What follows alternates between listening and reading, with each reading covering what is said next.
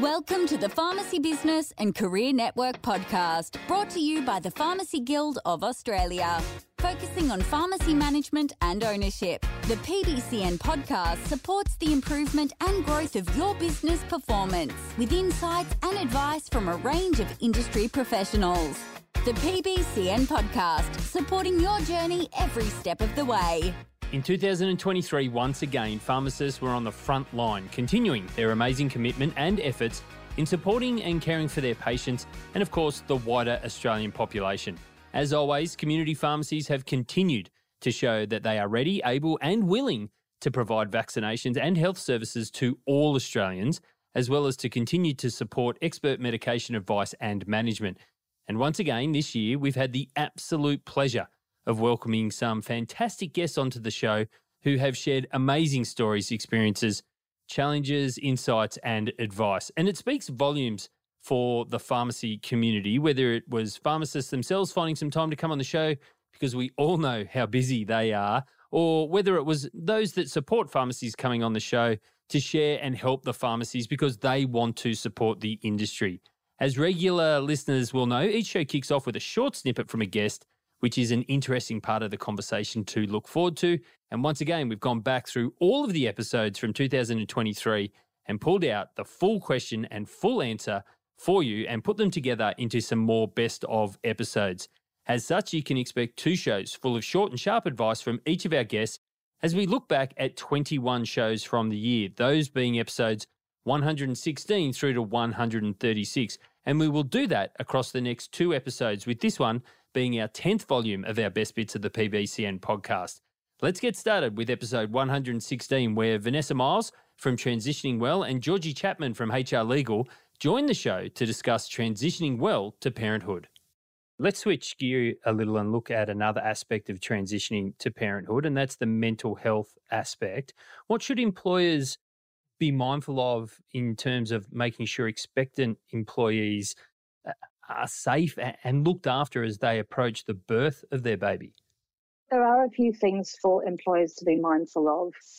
We know that the transition to parenthood represents a particularly vulnerable time in terms of mental health for expectant and new parents.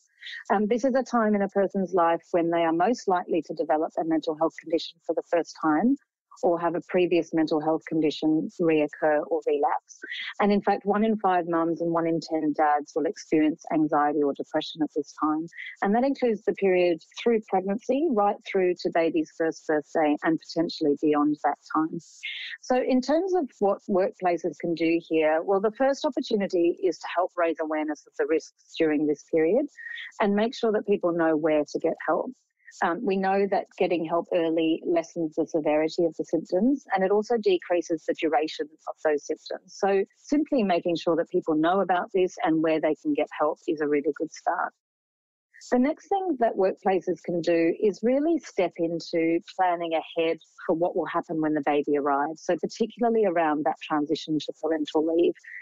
What we heard in our conversations with small business owners through this project is that it's often so busy just keeping the business head above water, doing business as usual, that it's all too easy to put this off for later. But by having some of the conversations early on and by doing a bit of the planning up front, you can really reduce some of the pressure, not only on the parent, but on the business as well. So it's sort of finding out the key details early on. You know, when is the baby due? What are you thinking in terms of parental leave? How long do you think you might take? Are there any other things we need to consider early? The earlier that you can start those conversations, then the more time you have to explore the options and be well prepared for when the time comes. And of course, as we all know, babies tend to work to their own schedules. So although we might all assume that there's plenty of time to sort out the details, sometimes the baby decides that's not on and might come a few weeks early. And that really leaves everyone scrambling at the last minute. So that's obviously not ideal for either the parent or the workplace. So it's really good to start this preparation early and to just spend a bit of time planning around the what ifs. You know, if there's a parent who thinks they'll only take a few weeks off when the baby arrives, well, what if you decide you'd like to take longer? What if baby comes sooner than you think? Or what if your baby or your partner are in hospital longer than you expected? You know, what would that look like? And what if your partner is struggling and really needs you at home longer than you thought? So it's really about opening those conversations early with both mums and dads that are in your business so that you have a bit of a head start. And you're ready to handle some of those unexpected things that happen during this transition. And then finally, there's also a physical aspect to safety when we're thinking about pregnant women. So, of course, in pharmacy, there's a lot of standing, talking to customers, there's a lot of lifting and reaching. So there's a real opportunity to take a look at what might need to be considered from a physical standpoint. And that can be really tricky because many parents wouldn't disclose a pregnancy before 12 weeks. So you might not even know that there's any reason to consider some of these aspects. So that then really does come down to creating a culture of openness where your people are comfortable raising issues with you, and therefore they might come and disclose early if they need to, or at the very least they might ask for some support even if they don't explain the reasons behind that. In episode 117, we brought you a recording from the 2022 Tasmanian Pharmacy Conference, which looked at managing the legal implications of unexpected events. So this one wasn't an interview show, and as such, it was a little bit hard to find a clean cut of a snippet for you. As such, let's move to episode 118, where Anthony Tassoni, National Vice President, Health, Economics and Policy, joined us to help make the Guild Digest digestible. And I plan to get into some detail about the Guild Digest, which is a publication that the Guild has published for 50 years now. But first, just to give our listeners a sense of what the Digest is and why we have invested so much time and energy into it for half a century.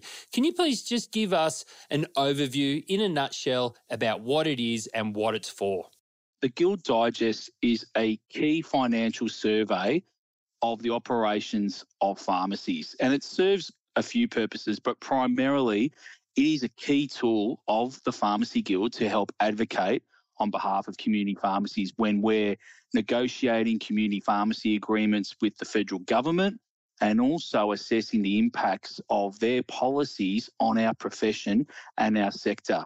But also what's really useful for business owners is that it is a benchmarking tool to have a look at how your pharmacy stacks up against other pharmacies in your state, and across the country in different metrics, whether it's revenue, dispensary sales, over-the-counter sales, expenses, quite a wide range of things. So it serves quite a few purposes and it's stood the test of time. Tara Diversi, President of Dietitians Australia, joined us in episode 119 to discuss how a dietitian can make a healthy addition to your pharmacy services. Tara, some of the areas that both pharmacists and dietitians are quite familiar with are heart health, diabetes, and even mental health areas like depression. Can you talk a bit about whether there would be a benefit to have a dietitian in the pharmacy engaging with patients and staff and how this would help everybody involved? I think having a dietitian in pharmacy is, a really great idea, particularly as a community service, but also a good idea for ensuring that people are worked with to talk about their goals from a different perspective rather than just medication, and or they're worked with to support to take that medication. So particularly around signs and symptoms, for example, when we look at things like PTSD, we know when people take antipsychotic medication, they can put on up to 20 kilograms of weight if they don't have support. By having a dietitian involved at the very beginning when they're prescribed the medication can reduce that dramatically, and they're not going to lose weight from what the evidence shows, but they can maintain their weight, maintain their health, and they remain on their medications. When we look at supplementation to support vitamins, minerals, and then other new supplementation, looking at the evidence base behind what they should be taking, when they should be taking, how they should be taking it, and how it interacts with food and with their other medication can be also very important from a point of view of getting the most out of their health. So that's important for people with chronic diseases, but also with taking other medication, like things like your antibiotics. We have this ongoing advice, and it's one of those things that we do see where some of the education is coming from the companies that are providing things like vitamin, mineral, probiotic supplementation, all of those types of groups. And that can be, a bit of a conflict. It can be misleading, and you might not be giving your patients the right advice that they do need to actually get the outcome that they're looking for. Yes, it would be great, but it might not be the outcome that they're looking for from that specific product, or they may need to take much more or much less than the dose that's on the side of the packet. Similar to where personalised medicine is going, personalised nutrition is one of the things that I think is going to really change the game of health. So those general principles around healthy eating have certainly not moved very much. But what we understand from a personalisation point of view, so eating for your genetics, eating for your microbiome, eating specifically for your cultural background, really has changed over the last few years. And it's something that a dietitian can help your patients assess and then provide what is the right diet for their personal situation. And sometimes that may be the diet or the eating pattern that they can comply with, that suits their lifestyle, that fits in with their lifestyle, rather than what everything else says they should be eating or they shouldn't be eating. Episode 120 came to you from the Australian Pharmacy Professional Conference, which was held on the Gold Coast from the 23rd to the 26th of March. Our National President, Professor Trent Toomey, took the opportunity to speak to Minister for Health and Aged Care, the Honourable Mark Butler, and also Shadow Minister for Health and Aged Care, Senator the Honourable Anne Ruston. So just now, our final question, I want to look to the future, because we got to spend some great time in this room, actually, with the future of pharmacy, our pharmacy students. But what did you hear from them that was of specific interest to you? I heard a blend, as I do really across the sector. Enormous excitement at the idea of working as an Australian health professional, particularly as a pharmacist. Like, if you looked around the table, they were all really keen to work in community pharmacy. Maybe some will go into hospital pharmacy, but you'll get them back. You'll get them back. They'll bring on people can, but really, really keen to do it. But on the side of challenge, I guess, they want to be recognised for the training they do. They want to be recognised in terms of their wages. They want to be recognised in terms of their ability to put that training into practice through the scope debate that we've been having. And I think it's really important, as I said, out in the whole, that really at a time where we're struggling to get the number of healthcare professionals right across the sector that we are going to need for a population that's growing faster than any other developed economy, that is ageing through the ageing of the baby boomers and has more complex chronic disease, let alone the sort of legacy of COVID. We need more enthusiastic young people like the group that you and I met with here to choose to become healthcare professionals, whether that's a nurse or a doctor or a pharmacist or a physio. We need more of them, and we need to reward them properly, both in terms of recognising the skills they've accumulated and learned at university, but also in terms of their wages. And the Guild agrees with them. We just need to work with you on sequencing things like the Doctor of Pharmacy clause, the national consistent rollout of full scope of practice, and inevitably then a work value claim will come, because it'll be back on a genuine change in scope and a genuine increase in productivity. But we just need the sequencing right. Of course, and we've done that work in other sectors as well, most recently being aged care, but an area I've been involved in for longer than I would care to remember. I was going back to the nurses' professional rates case. As the qualifications of our healthcare professionals have increased and developed over the decades, it's important that, first of all, you're allowed to actually put into practice what you've learned, but also that you be paid properly for that. Always a popular episode each year is when we get to catch up with the winner of the Pharmacy of the Year. And this year, the award went to the very deserving Pharmacy 777 Shoalwater, and Sam Afsar joined us to take us inside their business. The changes that you've made have had a significant positive impact on your community. We spoke earlier about how you engaged with the community during the change program and when you were designing it. And they were very vocal in helping design the changes and giving you ideas and feedback. So it'd be great to hear you talk about what some of the feedback you have received post the changes from your patients. So I'll give you one example. We didn't do a lot in this integrative health space before, and that was highlighted. So we sort of headhunted, and we actually have a pharmacist who's the only pharmacist inside Australia who has actually done a fellowship course in the ACNAM field. So one of the patients who's been sort of suffering from vertigo for over 3 years, she saw our pharmacist for over 4 consults, and she actually overcame the problem. And her GP actually rang us to say what was done for her, because she's actually overcome the vertigo problem that he's been trying to treat for over 2 or 3 years. And he then sent us 2 of his other patients.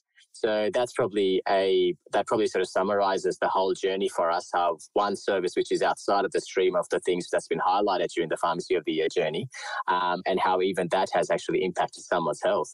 And even so one of the other guys who I must mention, I can't say his name obviously, but his journey when it comes to his energy levels, his sleep, like he used to just come and buy multivitamins, and after a few conversations, we found out it was actually sleep disorders. So he ended up having severe obstructive sleep apnea, which we then helped him address, and then some of the other different integrative health issues that he had, so specific to the gut. Once he overcame those little challenges, he drives about 20 minutes to come to our pharmacy, coming past 10 to 15 pharmacies easily, probably more, but he won't go anywhere else. He would only ever come to us. And I think in the transplant field is probably the actual third example I'll give, third and last. And we have a patient that actually drives 30 minutes to come to us because we dressed their transplant wound in the 7-week mark when he first came out of the hospital. And it was a small thing that we did for him, but he was so grateful that he doesn't go anywhere else. We took a look at some of the key issues that are likely to shape the future workforce of pharmacy with Pharmacy Guild National Councillor Helen O'Byrne in episode 122. We're bringing you a session that was held at the Australian Pharmacy Professionals Conference at the Gold Coast from the 23rd to the 26th of March 2023. In this session, Helen O'Byrne, Pharmacy Guild National Councillor, looked at some of the key issues that are likely to shape the future of workforce pharmacy. Key influences in the future workforce include our university sector and the structure of the pharmacy degree, remuneration levels for pharmacists, pharmacy viability via community pharmacy agreement remuneration, the capacity that pharmacists practice at full scope and its associated remuneration, and the degree to which enablers like IT service providers, for example, assist pharmacy operations. So pharmacists in the future will be doing more stuff. We'll be, if it relates to medicines, we'll be doing it. We'll have a role in prescribing, in de-prescribing, dispensing, administering and reviewing medicines. Pharmacists will be working to the full scope of their practice. Pharmacists will be present in more places, not just in hospitals, but as outreach pharmacists from community pharmacy in residential care homes, in patients' homes, in emergency and urgent care centres, in hospices, in medical practices, in transitions of care and anywhere where therapeutic decisions and medicine choices are made. They'll be using their clinical knowledge to the full. Expect to see pharmacists advising on medication use in emerging areas of therapeutics, the use of biological medicines, pharmacogenomics, customised medicines, antimicrobial resistance, responsible prescribing, medication monitoring, pharmacovigilance, health informatics, artificial intelligence, the treatment of old and new infectious diseases, and in the therapeutics of climate change. And this won't just happen in hospitals and clinics. Providing expertise on medicines use will happen in a community setting. Community pharmacy is a clinical environment. They'll be working in professionally satisfying roles, using their clinical knowledge in every setting that they work, and making an even greater contribution to the health of Australians. And they'll be recognised for their expertise, recognised through changes in legislation and regulations, recognised through participation in interdisciplinary teams, recognised through full integration into digital information systems such as My Health Record, and recognised through programs and funding for our services at last. In episode 123, we heard all about the huge challenge that Alexander Look and his business partner, Nicholas, took on when they bought Oyen Pharmacy, which is in a town of just 1,000 people. I just want to circle back around to your comment that you made earlier that you and Nicholas, when you were considering buying the business, that you saw that there were opportunities for growth within the business. Some people listening might be thinking, hang on, there's only about 1,000 people in the town. What growth could there possibly be in a business like that? Share with us what you saw in the business before you decided to purchase it. One of the major areas of growth that we saw was the dispensing side of the business. So particularly in terms of the efficiency of stock management, unfortunately, there just wasn't a lot of stock on the shelves to sell to begin with. So it meant that patients weren't able to, that there wasn't enough Panadol or antihistamines on the shelf, for example, that there'd be people coming in every day and that one box on the shelf had been sold and the next person would miss out. So we saw a real opportunity that if we increased the amount of stock, that we'd be able to increase the amount of patients that we're servicing.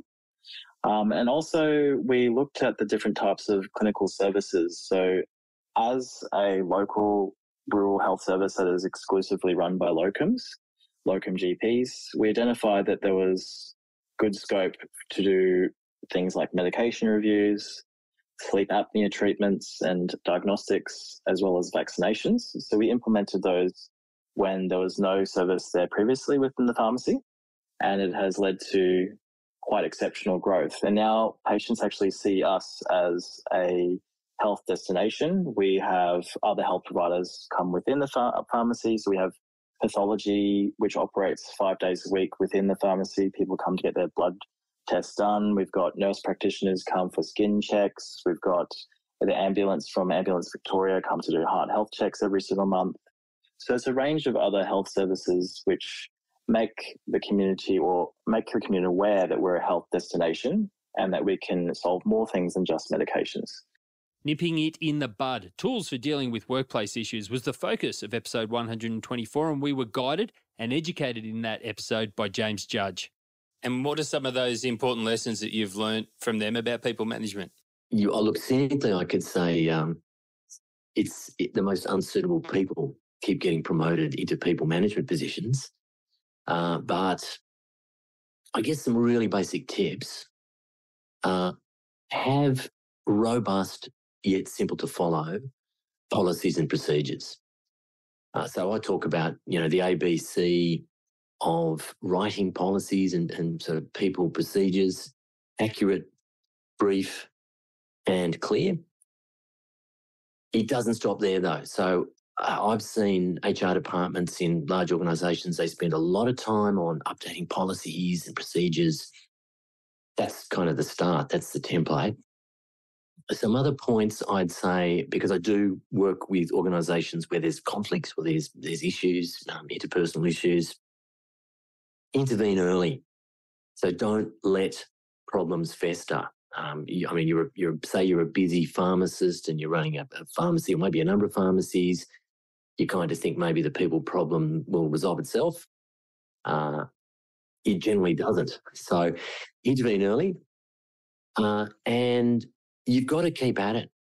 So if you want to create a workplace where people want to come to work, they're engaged, they're motivated, it's a learning culture, it's not a one-off. It's not something you do and then move on to the next thing and come back to it in 6 months' time.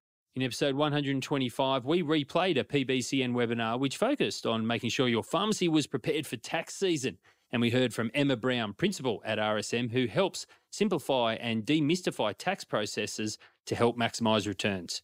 Among a myriad of helpful tips and tricks for tax time, Emma also covers areas of focus for the tax office so you can maintain compliance and take advantage of available concessions.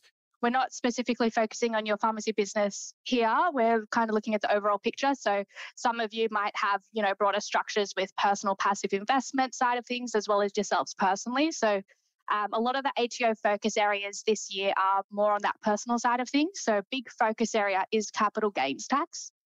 In particular, the ATO are highlighting disposal of shares, crypto, managed investments, and investment properties. So just being mindful that there's a lot of data sharing these days. The ATO can see a lot of the times when you have disposed of things. So making sure that you're including all the proper information in your tax returns, you've got all your documentation on file to support any cost-based information and CGT calculations as well. kind of putting your pharmacy lens on that, we are still seeing a lot of transactions and sales in the industry as well. So depending on how you're structured, there are a lot of small business CGT concessions and rollover relief that may be available to you if you are selling your pharmacy business. So just keeping in mind that as the ATO are focusing on CGT, really being mindful of going through that proper due diligence process with your accountants and your lawyers, just to make sure that you definitely are eligible to pass any of these relief concessions and you've got all your kind of paperwork ready to go. And finally, in part one of our Best of 2023 episodes, we heard from Lucinda Marks at Capital Chemist in Corwell in the ACT about how they go about nurturing pharmacy staff in episode 126. It's important, obviously, those sorts of things to help take care of your patients, but it's just as important to take care of your staff so that they can actually take care of the patients. It's a symbiotic relationship, so to speak. You catch up with your staff members individually every month. Some of the things you ask your staff about are things such as pain points in the workplace, what they want to learn, and maybe some things about what they want to change in the workplace. Could you talk a bit about why you feel this is an important thing to do, not just for the staff, but also what you personally have learnt from doing it? We found these catch-ups really crucial, and as much as I don't think the staff, I know they kind of groan a little bit when we tell them that we're going to be doing these catch-ups, because, you know, they all tell us we're really happy, we don't need to catch up, we tell you if there's any problems, etc., you know. But it's funny when you sit one-on-one with somebody for half an hour and you can sort of really niggle down to the things that might be affecting their workflow. And it's funny because they all say they're all happy and nothing needs to change, but we have a set of structured questions that we go through, which are strategically asking them in a couple of different ways the same sort of thing. And it's amazing what you can actually get out of them and help them by asking them these questions over and over in a different way. So yeah, and that stops us kind of just sitting there for half an hour catching up or staring at each other. And we've learned that these pain points can be really easily fixed from these conversations. And if it weren't for these one-on-ones, the staff would continue to work in, you know, semi-suboptimal conditions, or, you know, something that's so easy. For example, like we have an exemplary Webster packing service. And I say that because we've, touch wood, in the past 3-ish plus more years that we've been doing it, we haven't had anything go wrong. So we have a pharmacist. So traditionally in pharmacy, you'd have a couple of pharmacists that kind of know what's going on and would have their hands in this service, but we only have one that manages the whole thing. And she would have to take phone calls and get back onto the floor to put the phone away. So in these meetings, we found that out, and it was really easy to fix. Like, I bought a new phone, put it out the back with her, and it's really, really improved her workflow. And then she can get back to sort of doing what it is that she does best. So we have so many examples like this, and that's just a small one, but we really like these one-on-ones to encourage staff to also let us know, not during, like, it doesn't have to just be in these one-on-ones, to tell us if they need something to make their job easier. That's a wrap for Volume 10 of the Best Bits of the PBCN podcast, which was part one of our two-part look back at 2023. I've been your host, Daniel Oyston, and it's been a pleasure and fantastic having you join me to revisit some of the amazing stories, experiences, insights, of course, the challenges and the advice from our guests. And once again, thank you to everybody who came on the show to make these episodes happen. I know we are all truly grateful that they found some time in what is, of course, their busy schedule to come on the show. The Guild is dedicated to supporting members and the Community Pharmacy Network with tools, resources and information to assist businesses and career growth and improvement. So for more information, please contact your local Guild branch and visit the Guild website at guild.org.au. And I look forward to you joining us for Volume 11 of the Best Bits of the PBCN podcast, which will be part 2 of our look back at 2023. But for now, you've been listening to episode 137 of the PBCN podcast. The PBCN podcast, supporting your journey every step of the way. For more resources, to access support or advice, or to view this episode's show notes, visit guild.org.au.